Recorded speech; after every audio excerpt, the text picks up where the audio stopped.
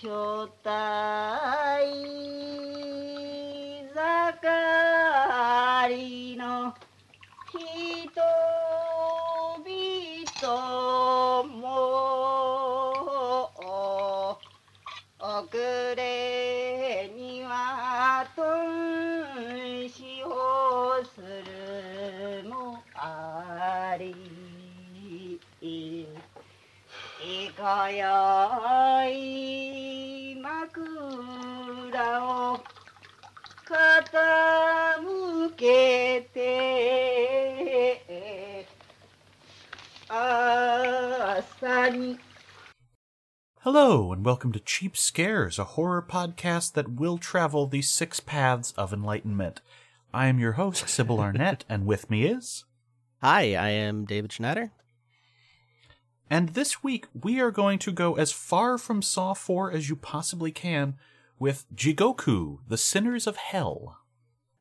But, yes, this week will be Nobuo Nakagawa's Jigoku, a wonderfully artistic, religious, dreamlike film that was the final production of Shintoho Pictures, the union-led spin-off of Toho that would die within a little over a decade after its founding.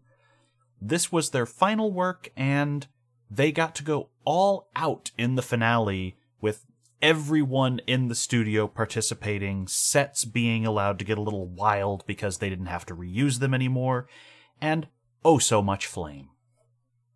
Yeah, it definitely, finding out after watching the movie that this was just like, this is probably the end, the last thing we're ever going to make, so let's just go for it. We're using everything, we're using everyone. That makes a lot more sense now. Yep. That's how you go from a relatively tight cast up until the final act. It is a movie that just kind of keeps expanding and never stops. Mm-hmm. So I have not seen a whole lot of Japanese films from this era, like, at all.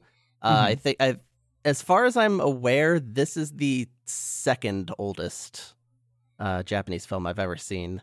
You can probably guess the number one oldest. There's like 3 good choices, and it's one of those. I'm gonna guess Seven Samurai. That was it. The other choices being Rashomon and Godzilla. I didn't even think of Godzilla, but you're right. I find that, like, movies from this era, the evolution of, like, filmmaking, I am no film scholar, no, nor a movie maker, but there's things that you notice over time, like, people start figuring out, like, this is how you set things up in the frame in order to convey this mood, and... like, obviously, there's, like, the early successes, like Citizen Kane.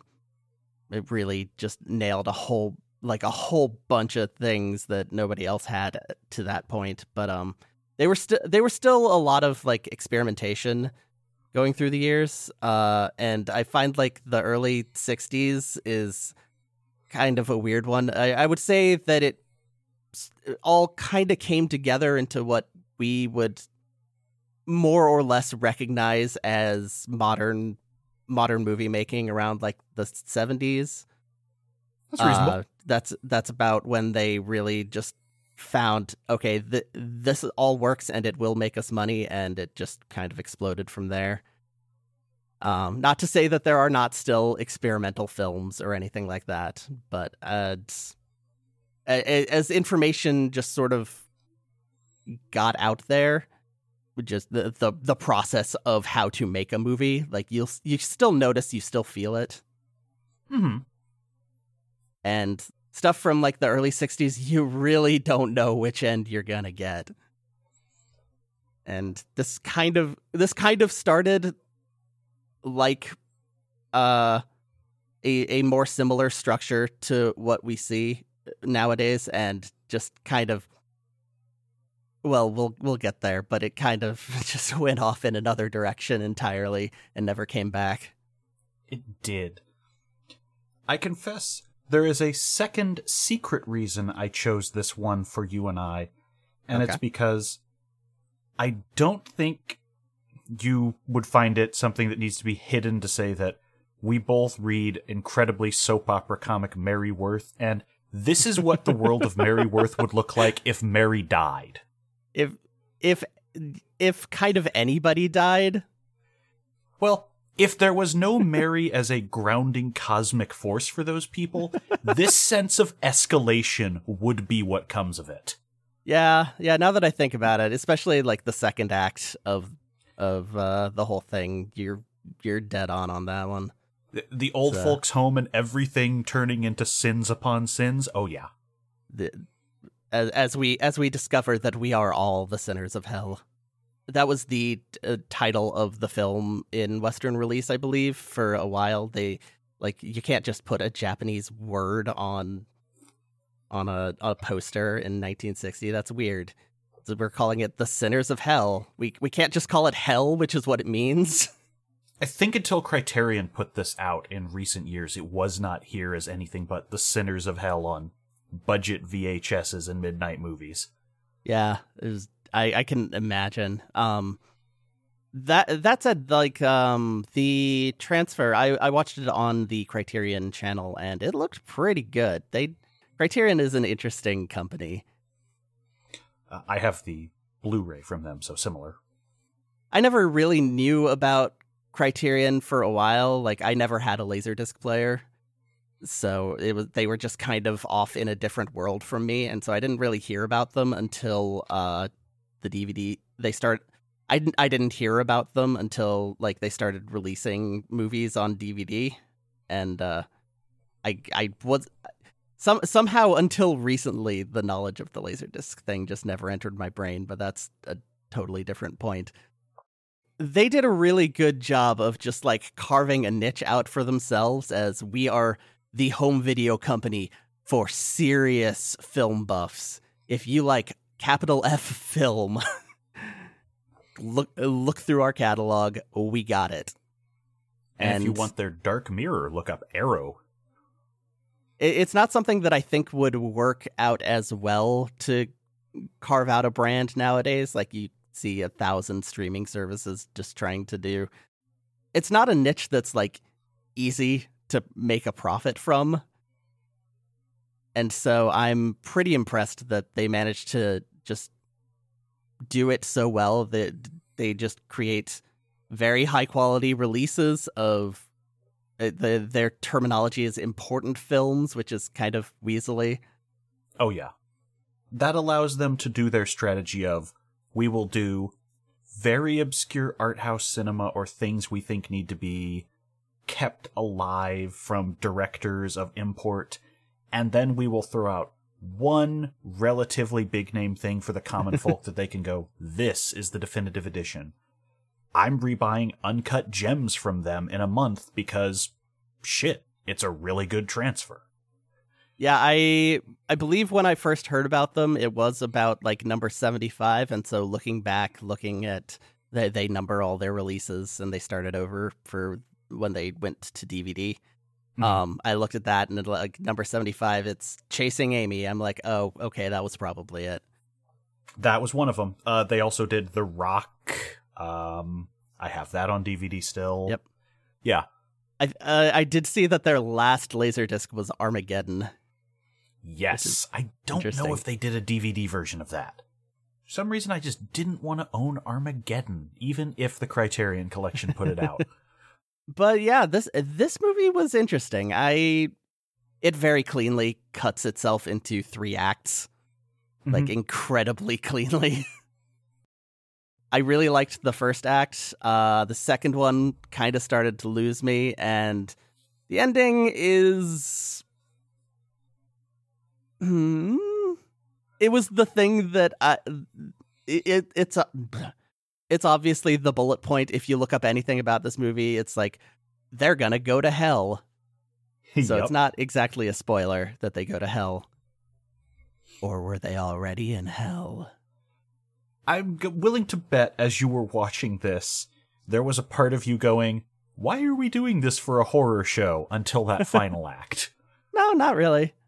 Okay. It was a very noticeable, like, there were definitely enough weird things that they sort of sprinkled in through the whole movie. Like, there's one part where he just walks, one of the characters walks up and just goes, "By the way, your clock is stopped," and it's stopped at exactly 9 o'clock. I'm like, that's weird. Just a whole bunch of stuff like that. And like within 10 minutes, I was just thinking, okay, yeah, we're already in hell, probably. They'll probably go back and say this was hell the whole time. The real world, it is hell, which was very deep the first time I came across that concept. And then I found out it was like really like a common story beat. But they didn't really do that. They just kept it completely ambiguous, as it turns out. Yeah, it builds towards what you think is one thing, and then there's that rug pull. Mm-hmm. Which is, again, not as big of a rug pull when it's been 60 years and it's the thing that everybody knows about the movie. Fair. So, I'm sure if you were going to the Japanese cinema in 1960, you were probably blown away. Or I didn't think not. to watch the trailer on the disc. I should have checked. Blown away or nauseous. Definitely possible on that last one. So let's kick off here, and I'm going to try and put things chronologically because the film sort of plays around with time and places and it makes it very muddled. Mm-hmm. So, a day before the film starts, a young man named Shiro Shimizu, and I'll probably stick with Shiro on that, but he is referred to as both for a while. Yeah, they don't actually say Shiro until quite a ways into the movie. I think it's at the second act because, yeah, all the other students call him Shimizu-san, and then he's Shiro among the elderly. Yep. But for simplicity's sake, you only need to learn one name, Shiro. Which means white. Yes. Which is ironic for a lot of reasons, although it is generally what he is wearing. He's got sort of a college student, white top, black pants, slacks combo. With the black jacket, of course, with the high collar. A look I am recently familiar with because of the Great Ace Attorney. The main character is just dressed like that, and so I look at that and now I know, oh, Japanese college student. And so he is going to marry his girlfriend Yukiko, who is the daughter of his professor. I don't know if they give... Yajima? Yeah, I was seeing if he had a first name. I don't think it ever comes up. He's just professor, No. or the Yajimas are referred to as the family name. Yeah, I think Yukiko is the only one that gets a first name. Yes. And so they are there, and that's when his friend Tamura comes in, Oh boy. interrupting this wonderful... And Tamura is going ham the entire movie. You never get the sense that he is anything but the worst human being you will see. He is amazing, and I love him. He is the if I wanted to become a complete garbage human being, I would hope to be like him. He does pull it off to a degree you cannot do without practice. Yeah, he makes some really incredible faces pretty much every scene that he's in. I don't think you ever see him walk through a door. No, he usually appears behind something. As far as I can recall, that's all that happens. He's just not in the scene, and then he is. Mm-hmm. Which is which is a choice. In fact, you first see him not because he's appeared, but shot from behind holding a rose. You just focus on the rose. But Tamura comes in, just interrupting this wonderful moment between this family, throws a picture down in front of the professor going, "Here, I'm done with this." And it's two men in wartime in what appears to be a very miserable shot, and this upsets the professor. and his wife. And then he's like, I know that you hate letting me in here, which is why I didn't knock, by the way, but I should probably go. Hey, Shiro, come on with me. Yeah, he just like barged right on in, or teleported or whatever. He as he is leaving, that is when he notes, oh, the clock is stopped, and we get an extreme close up of the clock. It's like the entire frame. 9 o'clock. The photo it's kind of hard to see when he first throws it down. We get a better look at that scene later. It wasn't clear that I looked at it and I was just kind of like, is that the professor pictured there? And it is, but it really was not very visible. No, you have no way to tell what it is this early, but it comes up a few times. Yeah, I imagine especially if you're watching one of those old VHS masters. Yeah. So the two of them are driving home, and Tamura throws some money in Shiro's lap and goes, you know you're going to need this. I know you're behind on rent. I know you're behind on tuition. You owe me so much. And it's so generous. It's so generous. So the thing is, Tamura is king asshole, but he never seems to steer Shiro maliciously. He steers him selfishly. He never seems to make a move that you can explicitly go, he's leading him further into sin. No, he's already there. He's just saying, stop here, buddy. Stop here. Yeah, he doesn't really seem to care much about anything or anyone, and he would be like totally cool if he and Shiro went off and did some serial killing or something, but he's not going to force it. Yeah, but in so many other stories, this character would just be the tough bancho who might have a heart of gold. He does not have a heart of gold. No, we get a much better look at his organs, and there was no golden heart in there. Surly looks out for only one person, Tamura. So Shiro goes, hey, can we take a side route to get home? And a lot of this movie runs on dream logic where, sure, it was unnecessary, but it did happen. We will never explain why it happened, but it led us to where we need to be. And that is Tamura running over the leader of a Yakuza, Kyoichi. And that man, he is drunk, and he is in the road, and he is so drunk and in the road, and it is one of the funniest things I've seen in a while. It is just completely over the top. He's just like stumbling and waving around. And, the actual shot of him getting run over is also pretty funny because I don't think they tried to make it look realistic at all. The camera just kind of push the camera into him, and then he just falls. And I don't think we even show the fall. We just suddenly cut to a shot of the back bumper, and we see Kyoichi on the ground just going, "You've run me over, you bastard," and then he expires off screen. And there is blood everywhere. It is like 3 cars worth of blood just all over the road. Yeah. Trying to think about how he was hit that caused all this and did not destroy the front of the vehicle. Did he go over? Did he go under? Whatever. He's in the ground now. Yeah, it doesn't matter. It happened. That's another one of the things where it's kind of filmed like in the super weird dreamlike way where I'm still wondering, like, are we already in hell? And Shiro is immediately going, we hit that man. We have to stop. And Tamura keeps going and just says, this is your fault for asking me to go down that road.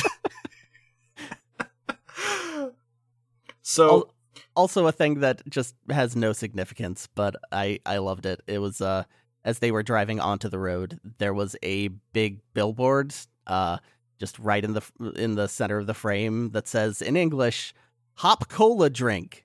Have you tried it?" No punctuation, just have you tried it? I caught "have you." I did not look at it in detail. That's excellent. It's beautiful. Sorry, go on. Yeah.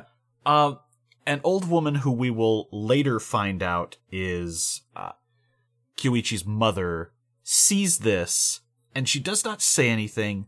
She tells the police that night that she didn't see who it was. But we then pick up the next day. Shiro is in class with, Professor Father-in-Law. He is in hell class. And they are discussing. Yeah. It is the class where you go to learn about hell. This is actually the first scene of the movie, barring a quick bit that we'll probably return to when we get to the third act, because they reused the footage there. Yeah, it was there was a cold open, and then the opening credits featured a bunch of mostly unclad ladies and a really jazzy theme. Yeah, the theme is excellent. It's completely does not fit with the rest of the movie at all, but it was catchy. No, I don't think even when we have an actual revelry going on, we get anything that sounds jazzy. It's wild. I would say most of the music that I noticed was mostly just people doing kind of sort of like Buddhist chanty stuff, which almost every time that I actually read the lyrics on the screen, it was basically just describing exactly what was happening at the time. Yes, including a hilarious one of those that we'll return to. Sorry. Easily my favorite one of those in the entire film is just narrating the thing that is happening. Ominous. So yeah, it's a philosophy, maybe religious studies class discussing the concept of hell through various religions, the way the word evolved to the Japanese term, and Tamura just pops into the class. He's just right behind Shiro. Hey man, you're looking pretty down. That guy last night's dead, by the way. And that's actually the first sentence you hear anyone but the professor speak in this movie. Yeah, he also threw a rose at Shiro, like at his book. Well, he still had to have it. Yeah. And I won't call out all of the artistic flourishes in this, but very deep reds are generally just associated with evil and temptation in this film at every level. Yes, there is one specific.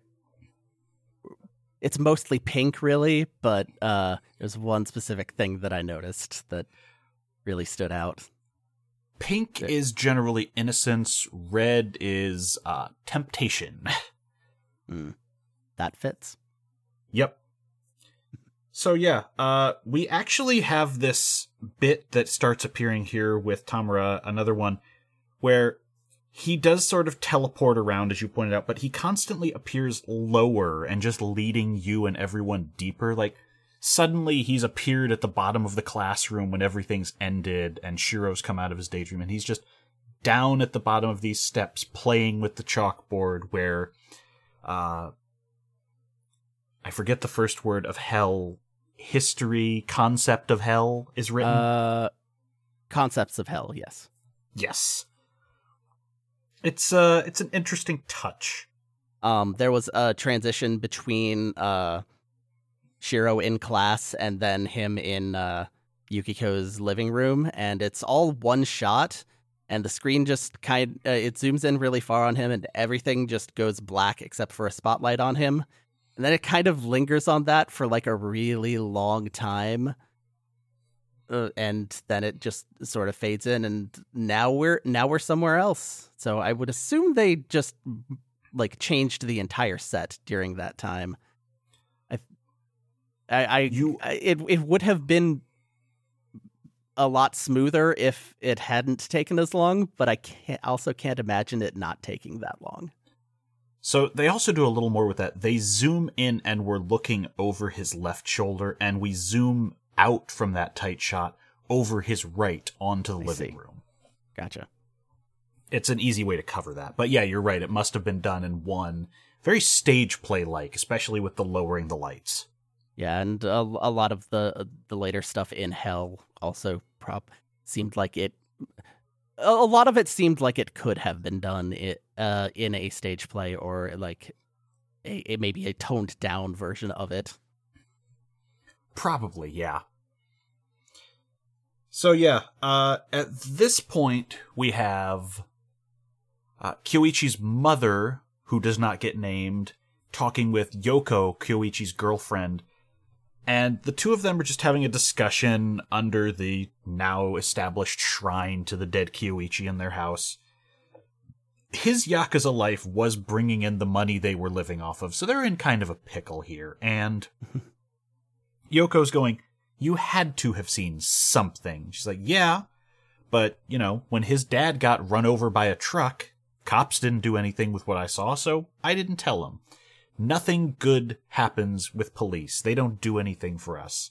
And Yoko decides, well, that's great. You know who it is. We should find them and kill them.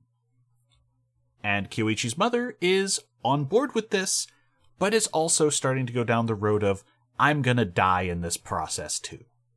Yeah, which becomes a running theme. A lot of these scenes take place sort of by the shrine for the dead person. In this case, obviously her son Kyoichi, and she does say at one point, "I'll be with you soon," something along those lines. Yeah, Yoko never comments on it, but she's got to have noticed the old woman is constantly talking about, I'm going to join you in hell happily. I also didn't really figure out Yoko's relation to him for quite a while. I'm wondering if it's like just sort of like a cultural sort of stereotype thing that I'm just supposed to intuit that they were lovers, but I was just like, is that his sister? Nope. The translation doesn't bring it up. I do wonder if there's not some honorifics that were supposed to tip us off, but yeah, she does eventually state, I was his woman. Yep. I did not notice any, but I'm not that good at Japanese, so. Exactly. It's one of those things where maybe if you pointed out, I could go, oh, okay, but nothing caught my ear.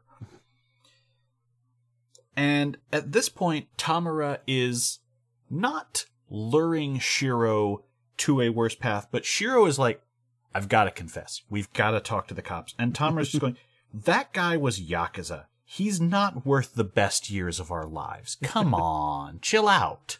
Also, by the way, if you turn yourself in, or if you turn me in, you're going down too. Exactly. Yeah. You were in the car just as much as me, buddy. We're all in this together. Come on, chill out. I wrote down the line, it was basically suicide, which is quite the thing to say about the guy you just ran over.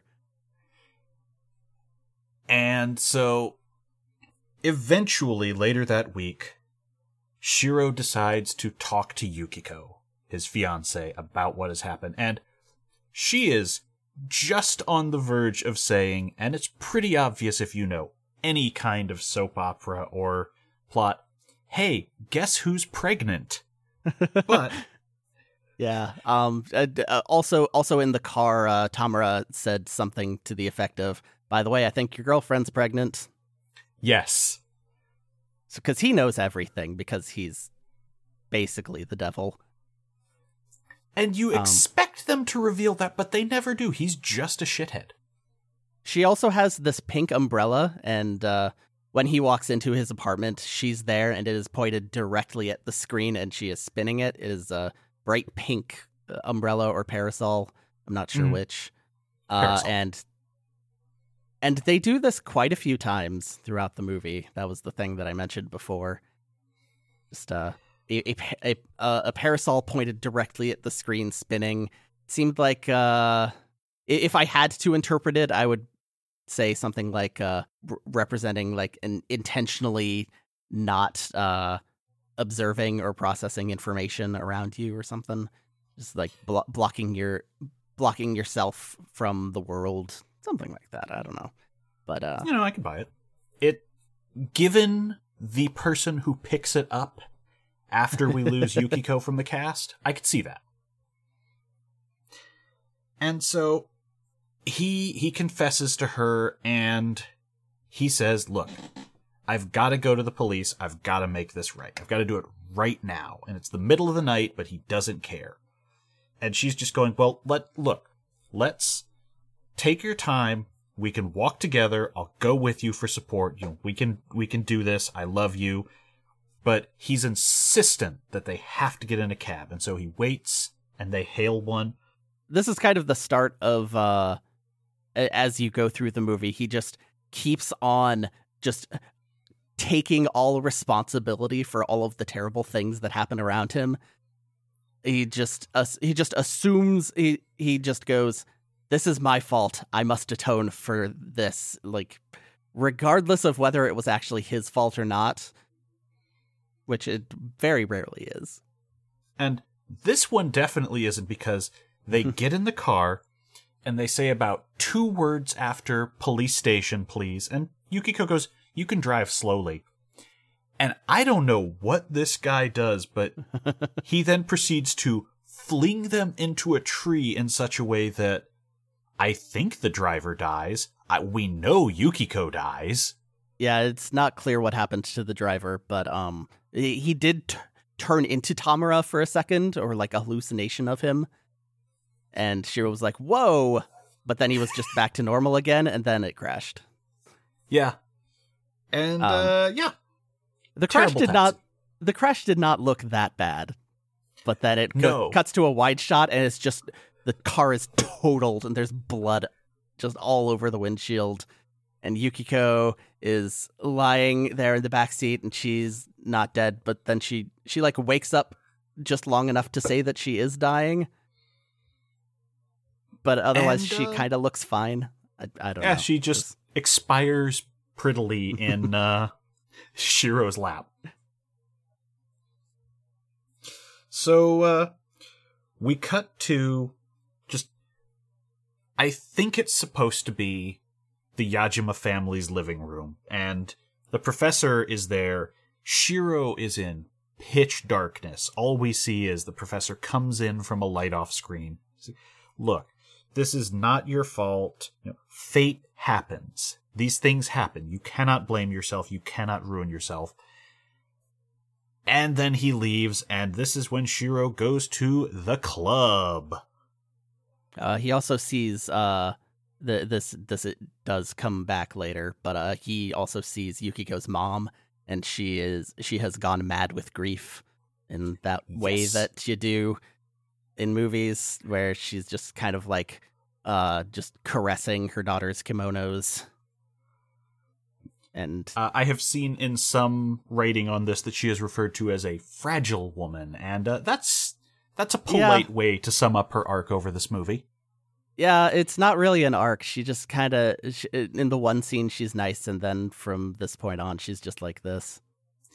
I think this is the only scene where she says anything other than screaming her daughter's name, and it is, give me back my daughter.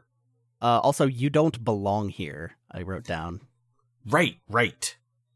Yes, yeah, the professor is trying to be like, look, he was very sweet on the girl, but yeah, Mrs. Yajima is not having it.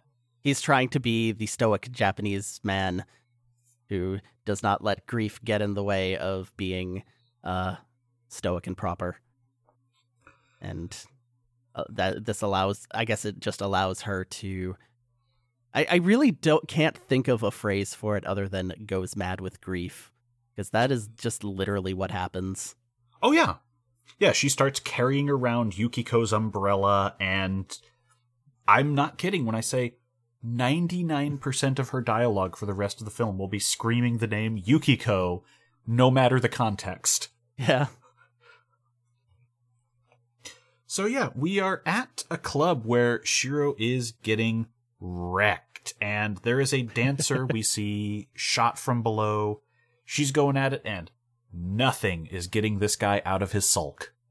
Yeah, this movie gets horny at really weird times. Like it lingers on the dancer for quite some time as she disrobes down to basically underwear. And everyone in this place is wearing crimson with red lights around. It's not very subtle. No. But eventually, Yuko comes up and goes, hey, you want to come back home with me? And Shiro is just drunk enough at this point that, you know what? He does. So, in that case, we also get a little bit of a nightmare sequence where Tamara's given him crap. Oh yeah, that's right. You should suffer. You and your conscience were about to sell me out. You know you earned this. Oh yeah, he's like it the way it's shot, I was having trouble figuring out if we were looking at Shiro or Tamara in that particular scene. Having seen the rest of the movie now, it is quite obvious that it would only be Shiro acting like this at all. But the voiceover is Tamara during that period, so I wasn't sure. Like you mentioned, the camera is way below everyone, so all you can kind of see is like his chin. Just leaned over in this perma slump until Yuko comes up. Yeah. And so, at this point, everything starts wrapping Shiro in this web because, Yoko wakes up first and sees his ID, and we find out later she did not know this was Shiro, but she sees the ID and goes, oh, you. And so she leaves him a note and says, you need to come back to this bar tonight. I gotta see you again. It's great. And he would, except he gets a telegram to the second act of the movie. Your mother's condition is critical. Come immediately, from his father. And so he takes the train out of Tokyo. And then we do not see Yoko or the gang leader's mother for quite a while. Yep. Because, yeah, it seems like it would be a hard lead to follow when a guy just up and runs out of town for a while. So, we are now at the old age home. It's a retirement community. There is a name to it, but all I wrote down was old age home. Yeah, that's what's written on the sign, also in English. They do name it eventually, but I do not recall. Yeah, it comes up when they have the 10th anniversary. This place is only 10 years old and already so run down. Yeah, it seems like a really awful place to live. There's two buildings. Well, there's three buildings. One is just like a storehouse, which we will have a scene in later. The actual old folks' home, which appears to just be one giant room, pretty much. And then it looks like some nooks for beds. Yeah. Yeah, it's just we've just crammed them all in here, and this is just where you will live for the rest of your life. And the third building is sort of like it seems like an apartment building for like the management, basically. Yeah, the sort of an admin office, because that's where all the people in charge are at. And so we are greeted by Kinuko, who might be a nurse. She's young, probably a little older than Shiro, but she's very flirty, very peppy, incredibly shameless. Oh boy. She is quite forward. Yup. And we then meet Ito, Shiro's mother, who she's, just down on the ground, not doing much in bed, and a room away is like, hey, where's Dad? How's he doing? We can hear Gozo, his father, and Kinuko just absolutely having just shy of sex, flirting, playing around with each other through the walls. It seemed like maybe just after they finished. Yeah, it's on the verge, if not there. We never see anyone having sex in this movie, but we see a lot of things that are definitely meant to imply you were on there. You were just about to. Most of them involving Kinuko. And so, while this is going on, Ito is blaming herself because, Ito is, while she is depicted later as a sinner for some obvious reasons, generally a good person, and so she's taking this burden on, oh, he wouldn't be doing that if I were in better health. This is my fault. Yeah, it's clear. It's clear where Shiro got it from. Yeah. But their neighbor's daughter, Sachiko, comes in, and she is a dead ringer for Yukiko because she's the same actress. They do eventually have Tamara later say, "Wow, she looks just like Yukiko." I'm like, "Oh, thank God." Yeah. But yeah, she wanders in, and she is the daughter of the man who lives in the next door to the Shimizus in the complex, which is Ensai, who is an old painter with a checkered past. Yes, and he is painting some sinners in hell. Yep, for the temple is all we ever hear. But it's a wonderful piece that we see him working on in very passionate methods over the course of this film. Yeah, he seems a bit mentally disabled, and so it's hard to tell if they were going for that or if it was just like, this is what artists do. He's supposed to be represented as incredibly alcoholic. Right. He drank himself to ruin and ended up here. Was a line. But I can definitely see how you would get that read, because at one point he's just reaching into a pot of paint and dragging his hand along the canvas to make flames. Which is very effective. Oh, it's a great scene, but just out of the blue, it's like, is that how you work all the time? Okay. Now I'm kind of wondering if the actor was actually an artist. The Ensai Taniguchi? Yes, you need Jun Otomo. No information. Got it. Mm-hmm. Yeah, this is another one of those things where I wish I were a little better with Japanese just to follow some of the research on these things, because movies like this don't have a lot of easy ways to track the cast in the West. Yeah, especially like movies that just kind of came out and then just kind of were ignored for like 40 years. Mm-hmm. But at this point, we should probably set the stage with the cast of characters who are running this old folks' home. So this part of the movie just starts introducing so many more characters.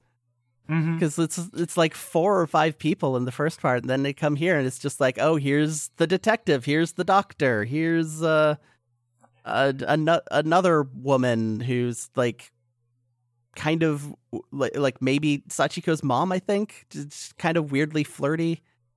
Yeah. The journalist. There was a journalist eventually. So Gozo, Shiro's father, runs this place. He is the one in charge. Then there's Kinuko, who is kind of a nurse, but just blatantly his mistress. There is the doctor, Kusama, who sucks. He's very bad. Akagawa, who is the journalist with some checkered stuff, and he and the detective are both sort of giving Ansai shit and going, hey, you should do something for me, because we both know you got a past, you got a history. And they're trying to get their hands on Sachiko. Just, your daughter. Your daughter's hand in marriage would be a good way to not go to jail. Yeah, he kind of tries to... The thing with the blackmail is it just doesn't work. Like, he doesn't care.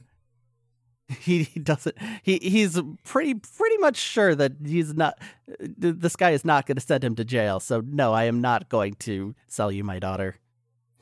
Yeah. And later on, we will also see a fisherman who is also in cahoots with this crew, but... Yeah, I thought he was one of the residents. I thought he was one of those, but he does work there. Yeah, he's more in line with the staff, and everyone on the staff is just a real terrible person. So, yeah. We have the whole blackmail thing. We've seen the painting.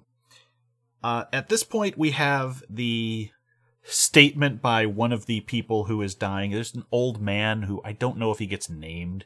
he will eventually be dead, but he's talking about, you're just skimming off the top of our welfare, and this food's terrible, we can barely live on it. And Gozo's claiming, oh, no. This costs 62 yen a day, and your payment, or this... They receive 62 yen a day and are spending 70, so you should be grateful. Yes, absolutely. That seems like even whenever this movie is set, that seems really low for the number of people they're trying to feed.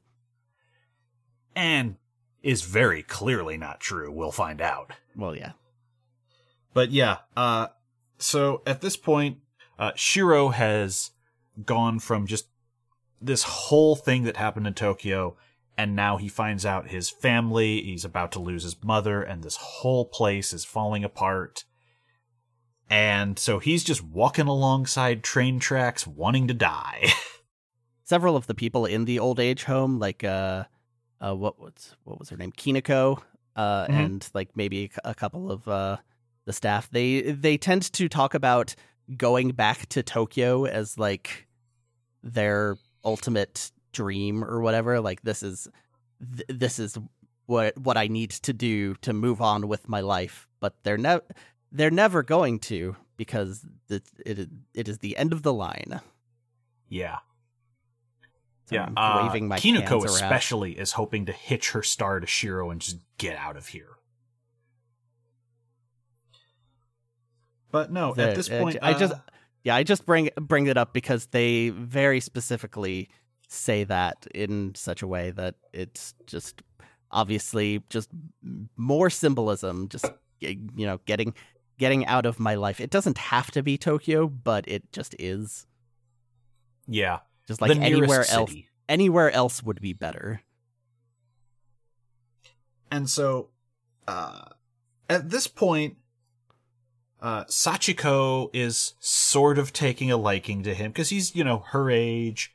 He's very polite, and she wants to spend some time with it. She's not going, yeah, I got to go back to the city with you. It's just like, hey, while you're here, we could spend some time. We could take a walk. And Kiniko is attaching herself to this boy. He's being like, no, you absolutely need to know that he's in love with me. Aren't you, Shiro? Come on, say it. Who would you pick, Shiro? Very desperate. But it's enough to cause a wedge between the two, and, as they're on the tracks, this is where Tamura reappears in blood red, just right behind the two of them. He basically has this outfit for the rest of the movie. It's sort of casual clothes with a button-up shirt, and just as the movie goes on, it just keeps getting more and more and more open. Yup. And so he calls out, yeah, spitting image of Yukiko, huh? It's great. I'm going to stick around. I'm going to be at the inn nearby if you need me. I'm here now. Yep. Better not turn me in. Yep. I got out of town, too. Yeah, I don't think he actually says that part, but it's pretty clearly implied. And yeah, he got out of town because we will see through some newspaper headlines over the course of things. Oh yeah, they turned out, they start figuring out who it is. The police are looking into the hit and run case, no matter what the Yakuza's mother thinks. But Shimizu's mother, you can understand why she would think that. They definitely set that up. And so Shiro's mother dies. And within seconds of this, Kiniko is throwing herself on the boy. And this is where, as you said, yeah, you've got to take me to Tokyo. I need to get out of here. You're going back soon, right? Take me with you. Come on. And, yeah. The move, for some reason, the professor and Miss Yajima come out to this old folks' home during this part. They're holding the 10th anniversary thing. I believe that is when they come by. I would assume to check on or just talk to Shiro, or just because he's there and they have nothing else now. Something Maybe like they're that. family friends with the Shimizu family? Who knows? Yeah, it's entirely possible. Like we don't really get a whole lot of his relationship with Yukiko. Mm-hmm. We don't really see a lot of details. They are young and in love. But bringing Sachiko around to the apartment they're staying in is pretty fucked up. And Because she's also got her daughter's parasol, another pink parasol, which also was how Sachiko was introduced. That was the first thing we saw of her, was her parasol. So, Yep. I'm gonna keep bringing this up because it's the one thing that I did notice. No, that's fine. They'll be harping on it until the final shot of the film. And at this point, Miss Yajima just starts caressing the girl and going, Yukiko! Yukiko! Oh, it's Yukiko. For what it's worth, Sachiko is just like, what do I say here? I wrote, Sachiko seems annoyed. Like, she's not particularly upset by it. She just kind of wants to be somewhere else. Yeah. We go from this to there's a whole thing in the, I sort of wrote it down as the staff building at the old folks home. And it's everyone who's not a resident of the place is in here. And wouldn't you know it, who appears from behind a door frame? It's Tamura. Yay! And he just starts going around the room talking about, sinner, sinner, none of you are free of sin. He's not afraid to say the tough things. He starts off by saying, hey Doc, turns out you murdered Ito with your shit diagnosis because you didn't want to get a second opinion and you're terrible at your job. And he says you knew it was wrong. Yep. But you still didn't want to do the right thing. And so he just starts going around the room talking about everyone's differences. And before he can get to the professors, which has come up a couple of times, he mentions, I'm trying to find in my notes where the name is. He mentioned some conflict during the war that he was involved in, but... Malaya. Okay, cool. So we have, let's see here. This is the part where we find out Ensai kicks off the whole thing because he's pissed at Gozo because before the two of them met, Ensai and Ito were lovers. But then she got with Gozo and had Shiro and all that. This is the first time we hear of this, by the way. Yes. And, in the aftermath of the death when the husband has a mistress on his arm, it's probably the time you would get pissed and bring that up. Yeah. And he brings something else up, which is a sword. Yup. And Sachiko starts cleaning it for a minute before Tamura wanders in and starts his bit. And then he starts pointing around the room with it. And it's like, why did you give Tamura a sword? You can't keep it from him. Sachiko, you really are an innocent. Why would you do that? This man screams bad news. But he starts talking about, oh yeah, the doctor is complicit in Ito's death. Mr. Yajima was, in the war. We find out later. We'll have more on that. The detective and the journalist both put innocent men in harm's way to chase down something that furthered their own career, and they both meant to make it right, but oh no, both of those men had died by the time they had done anything. It's terrible. Oh, it's like everybody here has a major sin. Mm-hmm. What a coincidence. But before we could go any further with this, we are interrupted by a messenger who is saying that the old man from earlier is dead. But who cares? It's the anniversary festival now. Yeah, they just really brushed that aside immediately. Yep. And everyone is coming into town, including the family of Kyoichi, who are just chanting by a river, where we see a fisherman scooping clearly dead fish. Yes, they are all already dead. At this point, I just started writing gang women in the notes. I like it. And the song that she is singing is about how she's going to die soon. Yes, she will join her son in the afterlife. And again, Yoko not giving any response to this, just like, okay, sure. We will learn a little bit more about her motivations in a future scene. Mm-hmm. And it's what you probably think. Yup. So the fishermen, we see him scooping dead fish in the river, and they're not doing anything. He just dumps them out in the admin building. He's like, hey, guess what? They're not rancid yet, and they're incredibly cheap. Everyone wins, and all the admin staff are just laughing over this. Yeah, the doctor kind of puts up a little bit of a front, like, I don't know, it's a food poisoning risk. And then it's like, we don't need a scandal in the middle of the festival. And then the line that I wrote down was from Shiro's dad, who just says, who cares? They're for the old folks, not us. And then that's when they start just laughing uproariously because, oh my gosh, those old folks. And at this point, Shiro is now caught between three women, Yoko, Kinuko, and Sachiko, because Yoko has slipped a note to him that says, meet me on the rope bridge. I cannot go without you. I have to see you. I've come all this way. The rope bridge over the gorge. Yep. I love this shot because yes, we don't watch him walk out onto the bridge from behind, from the side, whatever.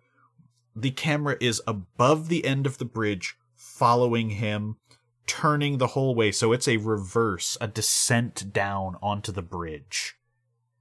Yeah, and by the time he passes the camera, it's upside down, and it is. I actually got a little dizzy. But it's all one steady shot. I imagine that rigging that up on a bridge in a way that you could watch it, probably a bit of a nightmare to put together. Yeah, they went for it. It's if you're not going to go for it now, then when are you really? Mm-hmm. And so Yoko, while she's got him on a bridge completely alone, tells him, yeah, I know who you are. And I know that you're one of the people who killed my boyfriend. And then she draws a gun and says, I was in love with you until I found out who you were. But now I have to do my job. And she takes one step.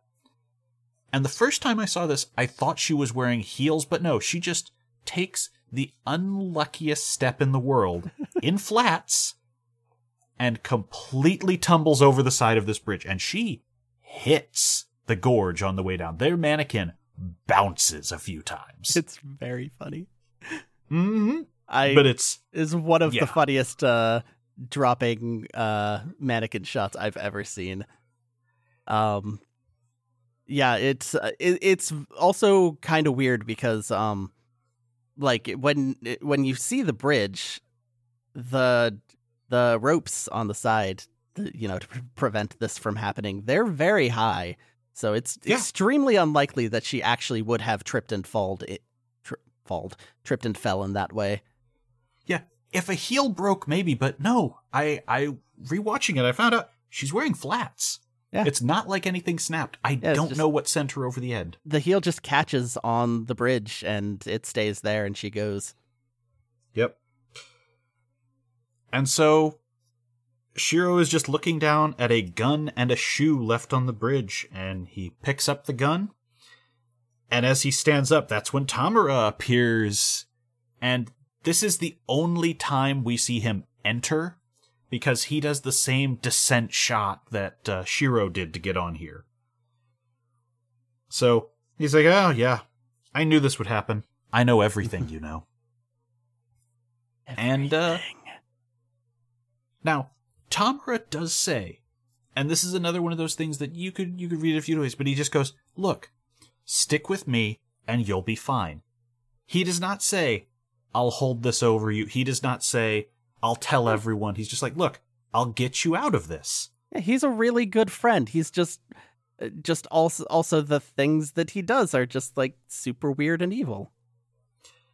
But But this- yeah. he is he is tempting Shiro, not with riches or anything, just like, it's pretty cool over here. I'm happy. Wouldn't you like to be happy? Come on. Mm-hmm.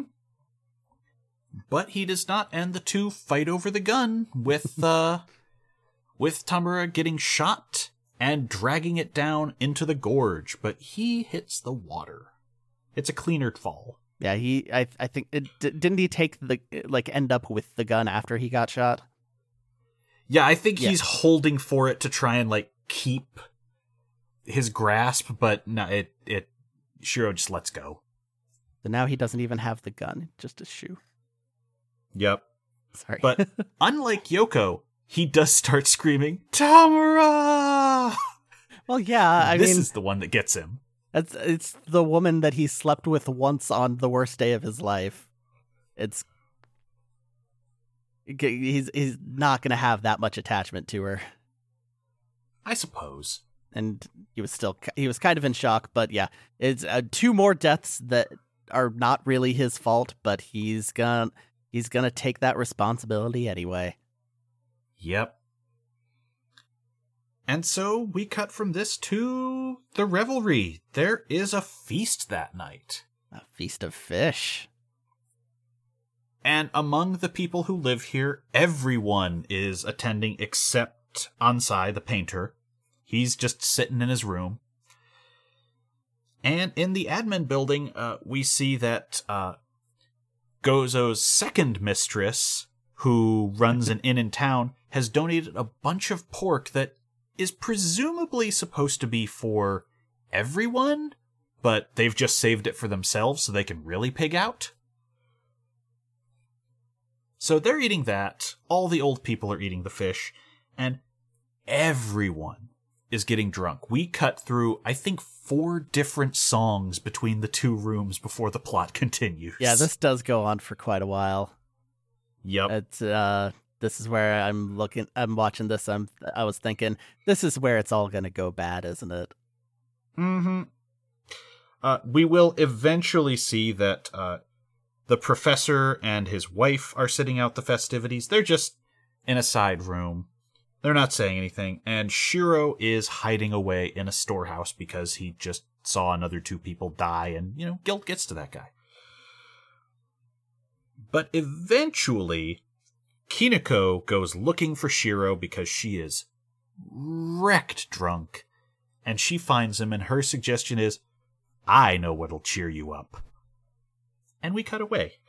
Yeah, it's unclear exactly how much happened, but the intentions were known. And they're both clothed when eventually Gozo goes looking for her and finds the 2 of them on the floor in the storehouse. I mean, would you really want to take your clothes off while lying down in there? I wouldn't. That's true. There's a lot of bottles in there. Nobody has cleaned that place up. But this escalates pretty quickly, and the 2 of them, the 2 men are fighting, and Gozo is alternating between trying to kill his son and trying to kill his mistress, and eventually he smacks her at the top of some steps, and she breaks her neck. So, of course, the move is, you didn't see shit, and we're both going back to this party, and everything's good, okay? Okay. Nothing happened. Yep. That's kind of all that comes of this. Yeah, nothing follows this up. It kind of never comes up again. It's just yet another situation that he should have been able to stop, but he didn't.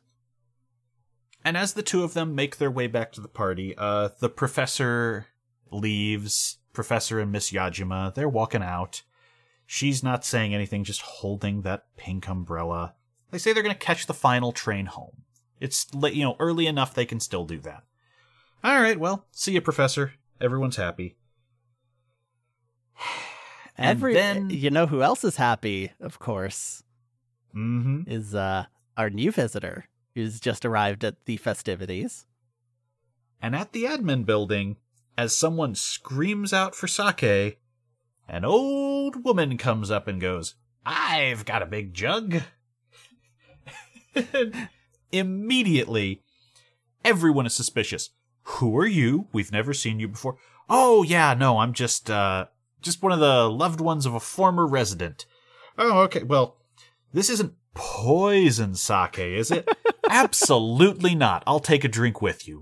Go right ahead." Which, and since we have had the foreshadowing, we know it's poisoned, and Yep. she is going to drink it anyway. She doesn't care.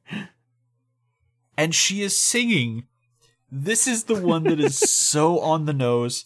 "Everyone drinks of the poison, they will be dead by dawn." And she's singing it as she pours it. And I don't know if this is a traditional song, but I feel like I suspect everyone should know. I suspect they made up a few of these. Yeah. Just if that's not a traditional drinking song or some reference, everyone should know better when she's singing that. Everyone takes their shot of wine, and this is when everything goes into turbo, because Sachiko bursts in on all of these men and the one woman dying and goes, "Oh no, the Yajimas threw themselves in front of a train." Also, Tamara's there. And yeah, and he just appears in the shot. His face is ghost white, and he's still got the gun. And even dying, Shiro is just like, "Oh no, what the fuck?" But unfortunately, he does not have a chance of figuring out what the hell is going on. Sachiko takes the bullet and goes down, and Shiro runs over, and the collapsing Tamara falls into a chair, and he starts strangling Tamara. And at this point, Kyoichi's mother starts strangling Shiro and reveals herself. And this whole chain is following. And we cut back to the party in the main room, and all of them are dying from tainted fish, and a couple of them realize, but it's too late. All of them die immediately. Yep. It's just like the worst fish, really. It's unbelievable. Yeah. To be fair, this is like a day after they caught them already dead, so I guess it makes sense. But just finally, we see the clock strikes 9, and this pendulum on it just stops. And that is when everything goes dark around the 3-way choke fiesta. And we are in hell. Yep. This is we didn't mention it, but there was a quick shot at the start of the movie of Shiro in hell, and it was this. Gorgeous lighting with the river Sanzu filmed in negative. They processed the film in reverse, so it's ghost white, and the sky is this mix of purples and blacks, and there's just a little bit of blue on Shiro at the edge of this frame. Yeah, I think the sky might have just also been that river, but color corrected quite differently. It's possible. I was trying to tell. They changed the lighting on the sky a few times in the scene. Yeah, there's they change a lot of things around in this part. Mm-hmm. And so Tamara appears in this version of the shot, which we did not see at the start, and he tells Shiro that a baby's cry is calling him, but we're going to go to hell together, buddy. And his face, he's been really putting on the face this whole time, but in this scene with just the two of them inches apart, zoomed in, he goes for it. He becomes a death mask here. Yeah, it is really an incredible performance. At this point, it's kind of hard to start discussing linear time or any series of events, because we are in hell, Yeah, and this is going wild. Linear time no longer exists. There are some cutaways we'll probably mention as we go through, but one of them is just this shot of Shiro being thrown into a barbecue that is active, and they get real close to it as they splice him onto it. It's a real good zoom, just like he's falling down into these circle of flames. And suddenly he is being hung on a spike before Lord Enma, the King of Hell. I am Lord of the 8 hells of fire and the 8 hells of ice. I sit in judgment of all who slither into the underworld and pass sentence on their sins. And this is about where I realized that my complete lack of knowledge of Buddhism is not going to help me here. Because I don't know how deep this digs into it or not.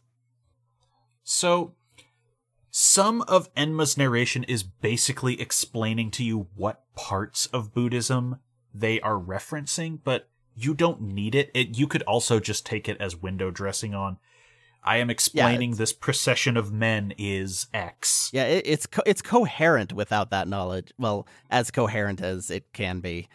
Yeah. So it's not like I was lost. Like so it's not like I was lost or anything. It was just like I would probably get quite a bit more out of this if I knew more. Yeah.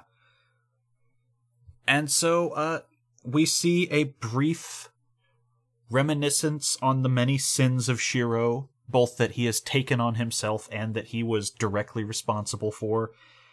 And Enma judges him guilty, and he is to drop into hell, so they just launch him down. Yep. And the next thing we see is children piling stones on a plain as a song plays.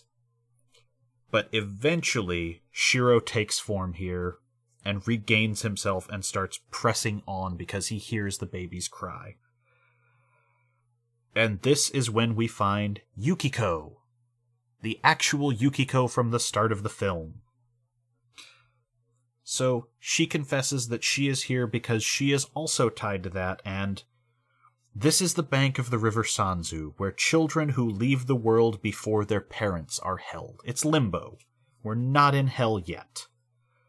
But Shiro finally finds out that I have a daughter. And she died. And Yukiko, not knowing that she was about to have her dead lover appear, goes, well, I couldn't, raise this child on my own in limbo, so I just sort of set her on a lotus leaf on the river, thinking that would take care of things, and you might want to go get her. Bye. Bad plan, really. At one point she says, you should name our daughter. Actually, no, I'm going to name our daughter. It's Harumi. For the characters for Spring and Beauty. Which, It's a nice and lovely name. And, oh, by the way, you should go get her. Yep. And we just start to see him pursuing this baby, flying down the river. But it turns out Yukiko cannot follow because she cannot go into hell. This is not her place. And so at the edge of the river, she just collapses, and Shiro runs on. She asks him to put her grave next to his, which I'm not sure how he's going to do that. Yeah, that line I also don't. That one I also feel like is a reference I'm not getting. But Enma shows us as we have Shiro leaping further down into hell. Here meet the 6 paths of existence, where the damned wander endlessly, and there is just a procession in all directions of people shuffling through. And at this point, this is where every extra on the lot, since there were no more things to film, just gets enlisted in the sequence where all they have to do is throw on some generic costumes, be filmed in blue light, and this whole sequence from here on takes place in an empty, barely lit studio with dirt on the floor. And that's it. Yep. And it's just, okay, now get in a line, walk over to about this spot and then just pick another direction and we'll just film it.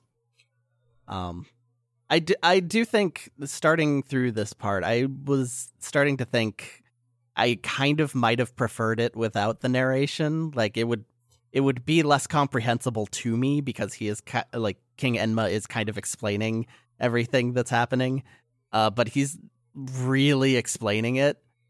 And I don't know, I think I might have liked it a little more if it had just gone like full on art house bullshit and just said, here's some images, make what you will of them. I do wonder if there's a version of this without that, especially because Lord Enma's actor is uncredited in this, which if this were not put together as their final thing, I would say maybe it's a reshoot. Or just after people watched it, they said, we need something more, and then added it, something like that. Yeah, it does come off a little outside of things, especially because a lot of his dialogue starts to blend together in his explanations of a few punishments. Descriptions. Yeah.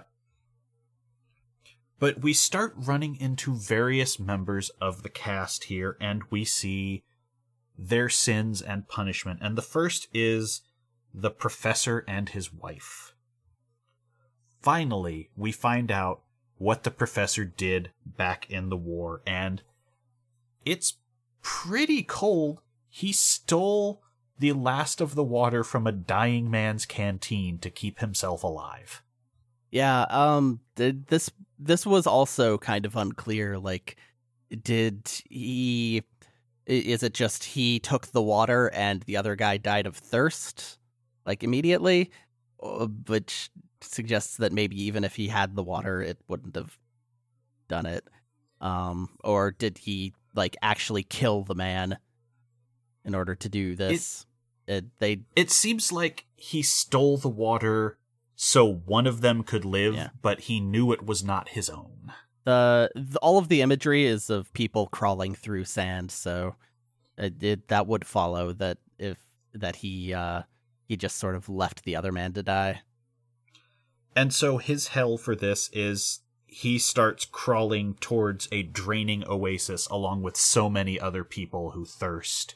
And it's a really good shot from above as we just see all of them getting towards this murky water, and then slowly the sand raises above it, and it's just this dry pit that they keep crawling towards anyway. Really good shot. And also not to start nitpicking Jigoku, the Sinners of Hell, if the first two acts of the movie are in fact taking place in the real world, or I guess maybe like a slightly augmented real world, how did Tamura get that photo? Who took that photo? Is not. Yeah. It doesn't make sense. It doesn't. Straight up doesn't. It's just it is a thing there to it is deliberate. Like, I'm not trying to say like they screwed up or anything. Like, it is clearly deliberate that they chose to have Tamura just have knowledge that he shouldn't have of this other man's sins. It's just kind of another thing where it's just like, I'm not sure how I'm supposed to be interpreting the connections between the first parts of the film and this. Well, if you want to go full-on bullshit with it, okay. One line Tamura does throw around during the sequence is that he is a Shinigami, a god of death, right before he is yanked away from playing the Virgil to Shiro's Dante here and is pulled into his own punishments. Yeah, that kind of seems to me like he was deliberately playing a part. That he was not actually a real Shinigami. He was just a bad person. But I don't really know the details of all of this. But yeah, the damned who committed a sin like this will drink eternally of the pus and waste from their bodies. Yep. And they all march into this filthy looking ocean. I thought it was supposed to be the same river because it is the same shot, but I think there are a few different rivers represented here, and this one is the pus wrung from your festering carcasses and a cesspool of your foul wastes. Drink all you wish. Like, that's probably the grossest thing in the movie. Especially when they zoom in and the colors are unpleasant. Yeah, it is brown and there's stuff in it, and they... Yep. I would not drink from that, personally, even if I was a sinner in hell. And so, at this point, because that's not what Shiro did, Shiro needs a way to get even further in his descent into hell. So, the Yakuza's mother leaps on him and chokes him to double death. Also, there's like, it intercuts now and then of the baby just sort of floating along. And I don't know, she seems like she's having a good time. The baby looks like a tiny Eraserhead, by the way. Not the baby from Eraserhead, but the lead with the way the hair is done. Yeah, it is kind of a weird hairdo, but what are you gonna do? Yukiko doesn't seem like a great parent, really. No, she didn't really get any training in this. And so when Shiro appears again, he is on another level of hell, and there is just a procession of bodies all laying down still. And he finds Kyoichi, the Yakuza, again, and they both meet, and he begs for his forgiveness, and then we just cut, and both of them are suddenly skeletons on the ground. Everyone is skeletons. Just we found the skeleton closet. Yep. We brought him out.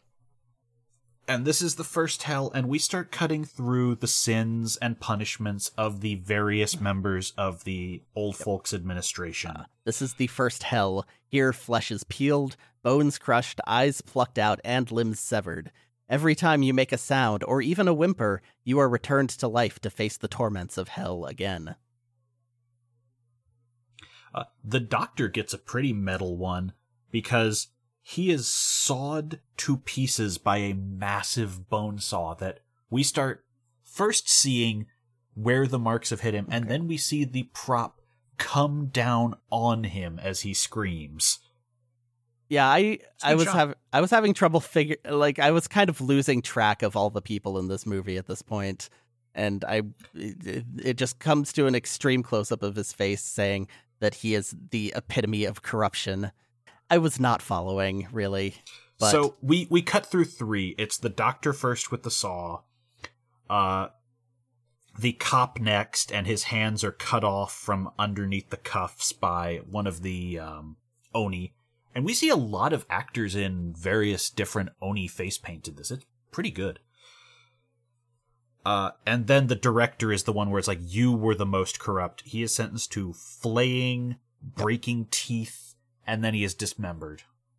Yeah. I didn't really do a lot of research before we recorded this, but one of the things that keeps coming up, and I don't know if it's true, but a bunch of people just say like this is the first movie, the first gore film, which I don't know if that's actually true, but it is quite, like, it looks pretty silly now that we're sort of more used to seeing these things. And if it's 1960 in Japan, you're watching a movie, you don't expect a man to just become a giant pile of bloody flesh. Oh, yeah. And so you can probably get away with a lot more. It's not very realistic at all. Yeah, but it has aged. You can see the budget and effects run out and show their age, but there are some shots, like the heads of a few people sticking up from under sand where they are dragging what is supposed to be the flesh of the body off, and you see ribs and organs in this mess from where they've been beaten. Those were a lot better. Those shots were very, very effective.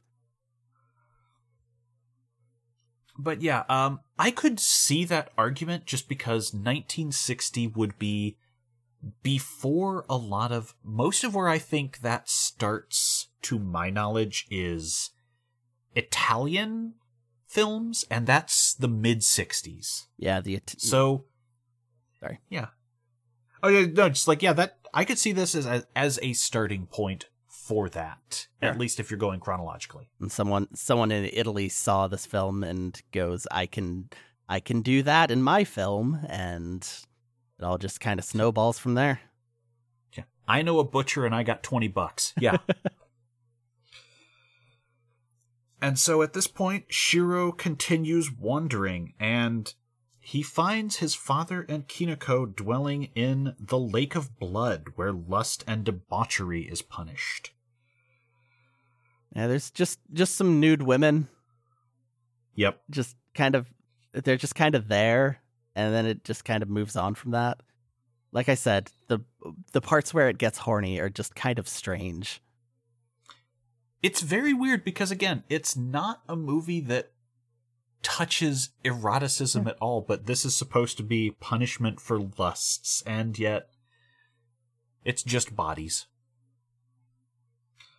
But Tamara leads him on. He has to follow him deeper because this is not where he's supposed to go. And Tamara is telling him, no cares or ties matter anymore. Just come with me. We'll just go palling around hell, man. That's what we're here for. But no, he's still trying to follow the baby's cry, and we get a brief flash where there is a burning wheel and Yukiko is holding Harumi, but the flames rise, and clearly Shiro doesn't make his way to either of them. I wonder if that is also tied in with whatever was intended with the parasol imagery. It could be, and yeah, especially with the spinning, the cyclical nature, reincarnation, maybe. Sure. I don't know. I am not an amazing Buddhist. I did not think to call my mother on this, who is actually a practicing Buddhist, but it would also be very weird in the middle of the week to go, hey, Mom, can you tell me about Buddhist hell in some detail? How many wheels are there? I have a movie for you to watch. Can you give me a book report afterwards? For what it's worth, she is the person who bought me my copy of this years ago. Okay. So she probably has one. Yeah. Yeah, we swap criterions around a lot in my family. It starts doing a lot more super quick cuts of things here. Yeah, at this point my notes get very, this is the next beat, this is the next beat. The painter is looking for his daughter. Shiro's mother and Sachiko are calling from him. We're in the field of glass where various cast members are trapped on spikes, held immobile. The spikes also look very good. The spikes through the feet. Yeah.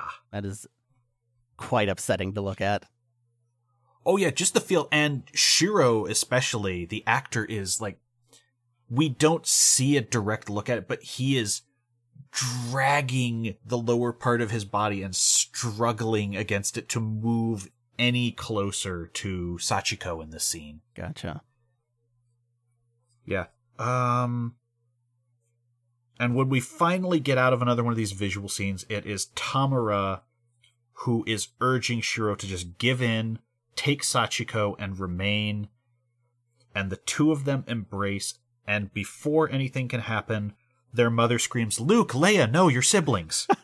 At some point before this reveal, somebody mentions, I didn't write this down very specifically. Somebody says that if they kiss, or if they consummate whatever their relationship is, he will become the vermin of hell. Hell's vermin, something like that. I believe it is Tamara who says that. Turns out it's because it's his sister. Yep. And so we get a long laid out bit where the reason Ito Shimizu is in hell is the fact that she had a child with Ensai, and that was Shiro. She went to Gozo pregnant with Shiro by Ensai, never told him otherwise. And then, this one I don't know how, but apparently Ensai knocked her up again and she had the kid and gave it to whoever Ensai was with, and that was Sachiko. Because they're both children of Ito. Okay, I wasn't clear on like if they had different mothers or if it was like a half sibling thing. So they do say Shiro was Ensai's son, and then Sachiko is Ito's daughter, and they don't explain how that happened. Again, they are kind of rushing through things by this point, so yeah, it's not surprising that we both lost track of some parts of it. But at this point, I think a part of me wonders if the sole reason that revelation comes up is just so you can have Yukiko and Sachiko on the screen at the same time, and one can say Shiro and one can say brother, and then you can tell them apart. That's a really good point. Yeah, Sachiko adjusts really quick to this. Like, yes. Almost as soon as the revelation hits her, she's just like, okay, Nissan. And immediately, this is when she's no longer trapped in hell. Because she starts getting the parasol imagery. She and Yukiko are just like above this. They can't be tortured anymore. All right, I did not catch that. Yeah, this is where you stop seeing them in the actual hell sequences. They start appearing and like cheering him on. They're not in any kind of pain. So Tamara gets his somewhere around here. Oh, he gets his. Oh, yeah, and he's...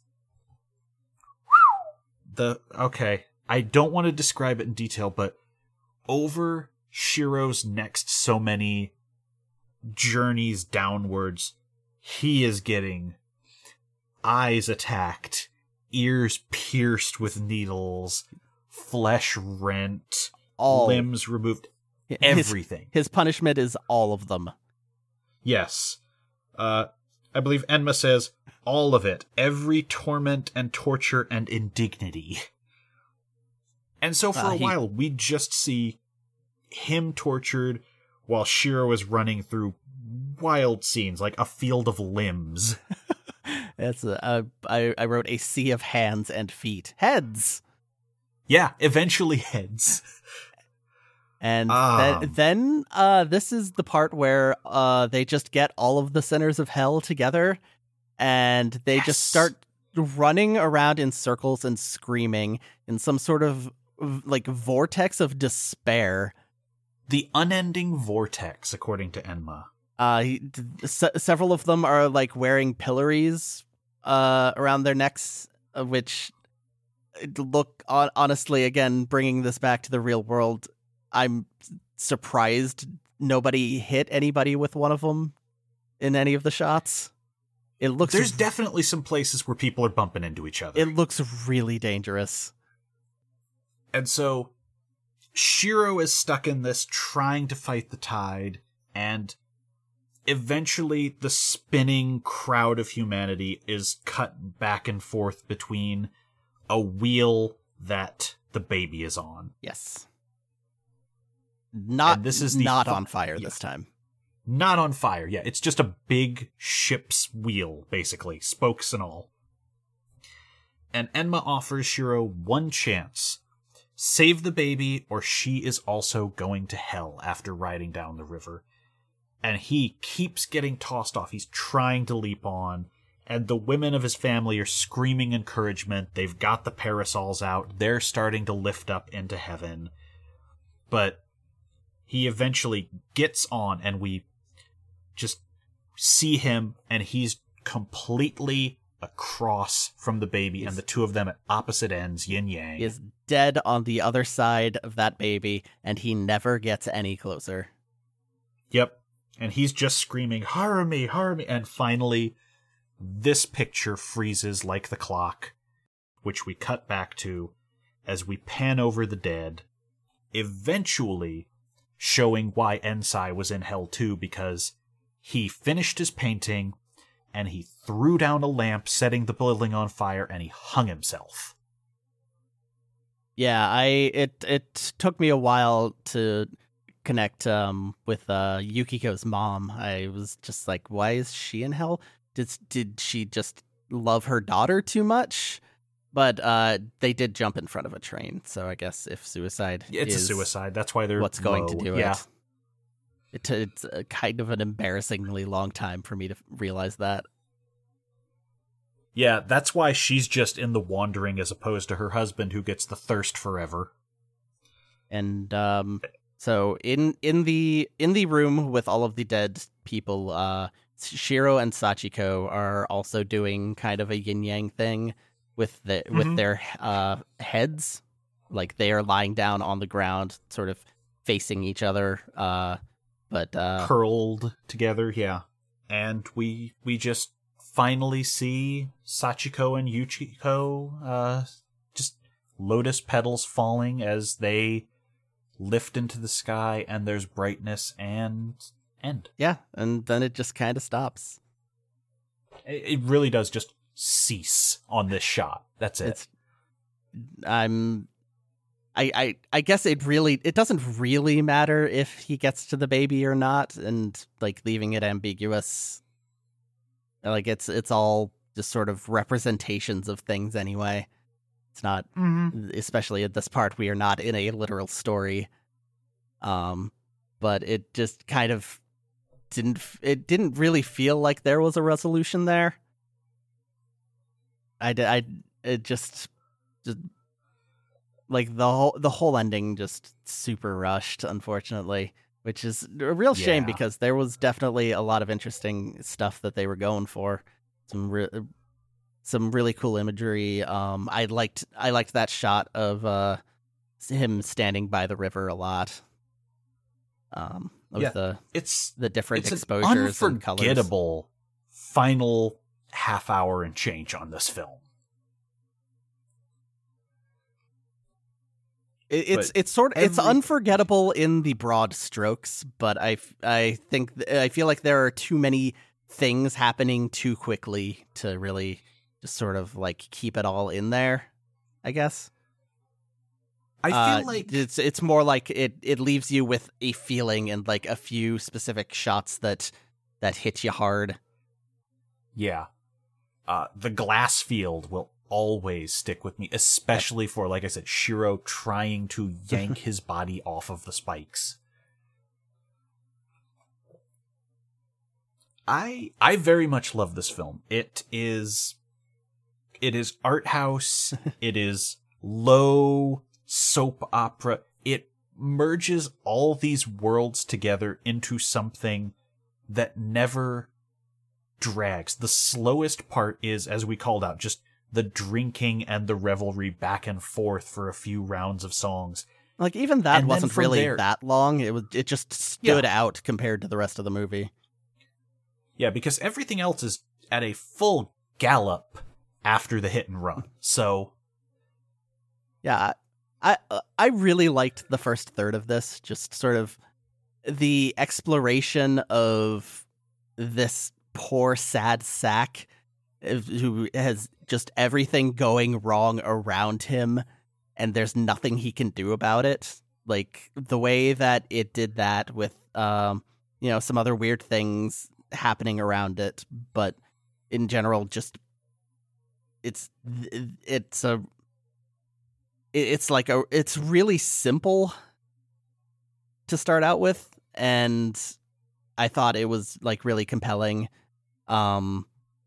Once we get into the old age home, it really did start to lose me a bit. Just they introduce so many characters, and I couldn't keep track of them. there's so you can, so much you can safely weird cut the detective and the reporter Yeah. without any issue. or like the detective trying to hit on Sachiko, just kind of just like an additional thing to just make you, I guess, not feel as bad when he dies. Mm-hmm. Just like before everybody die, well, before all the named characters die, we do get to find out, like, in general what they did, why they are or will be in hell. Yeah. Tamura, amazing, whole way through. Yes. Like, just I think the movie is worth watching, like, just for that performance. It is so good. It is so over the top, but also, like, he stands out in each scene, but also, like, fits within them really well. And I'm not sure how they pulled that off, but they did, and I love it. Yeah. There's no explanation given for how this guy is walking around.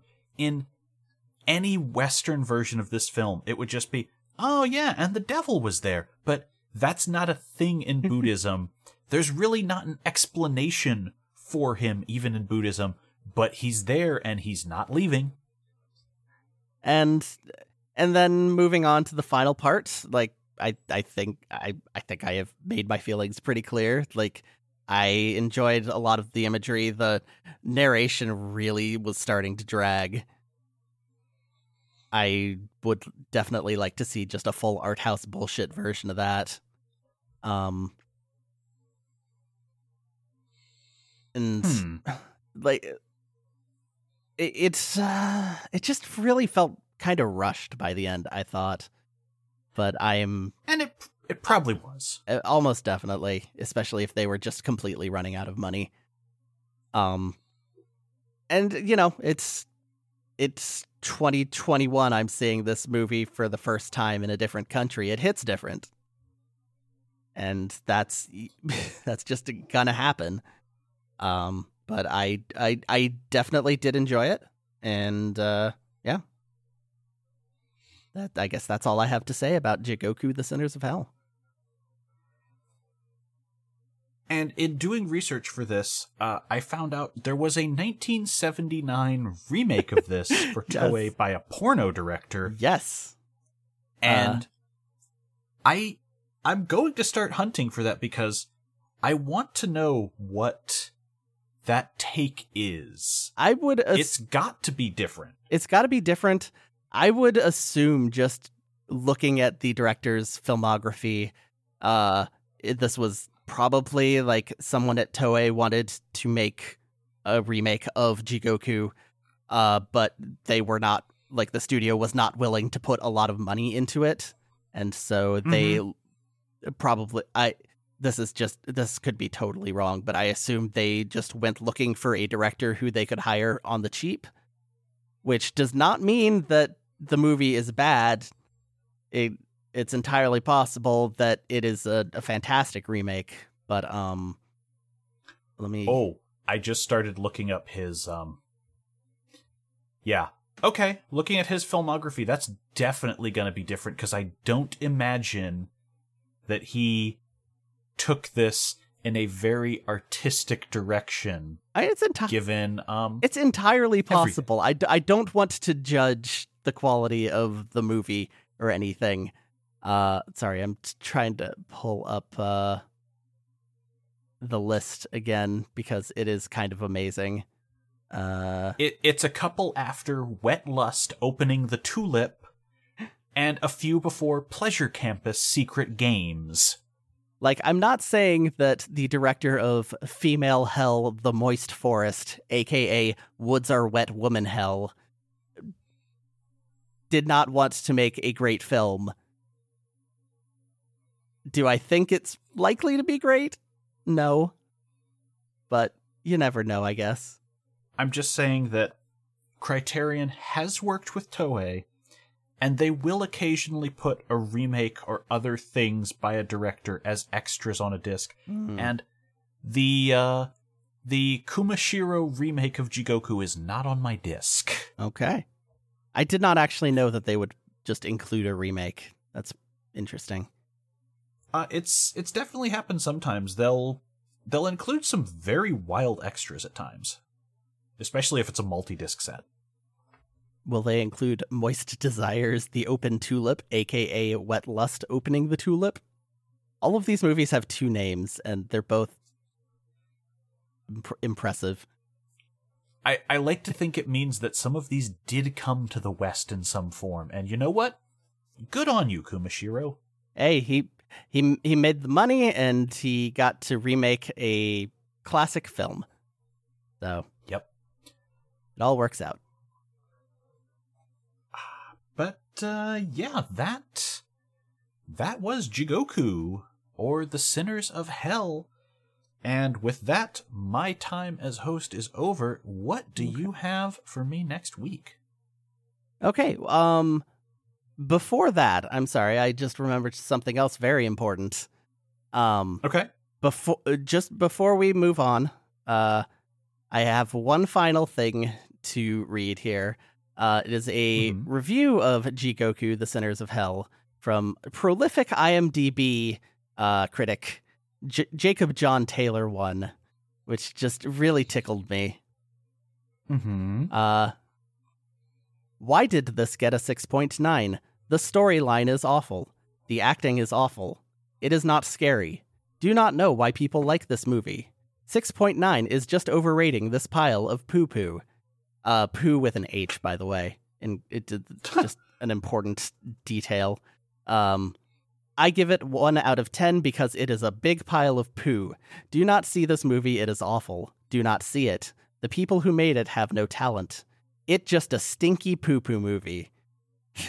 The ending is awful. It is very slow. There is no point to this awful movie. I do not why people like it. It is a big pile of poo-poo.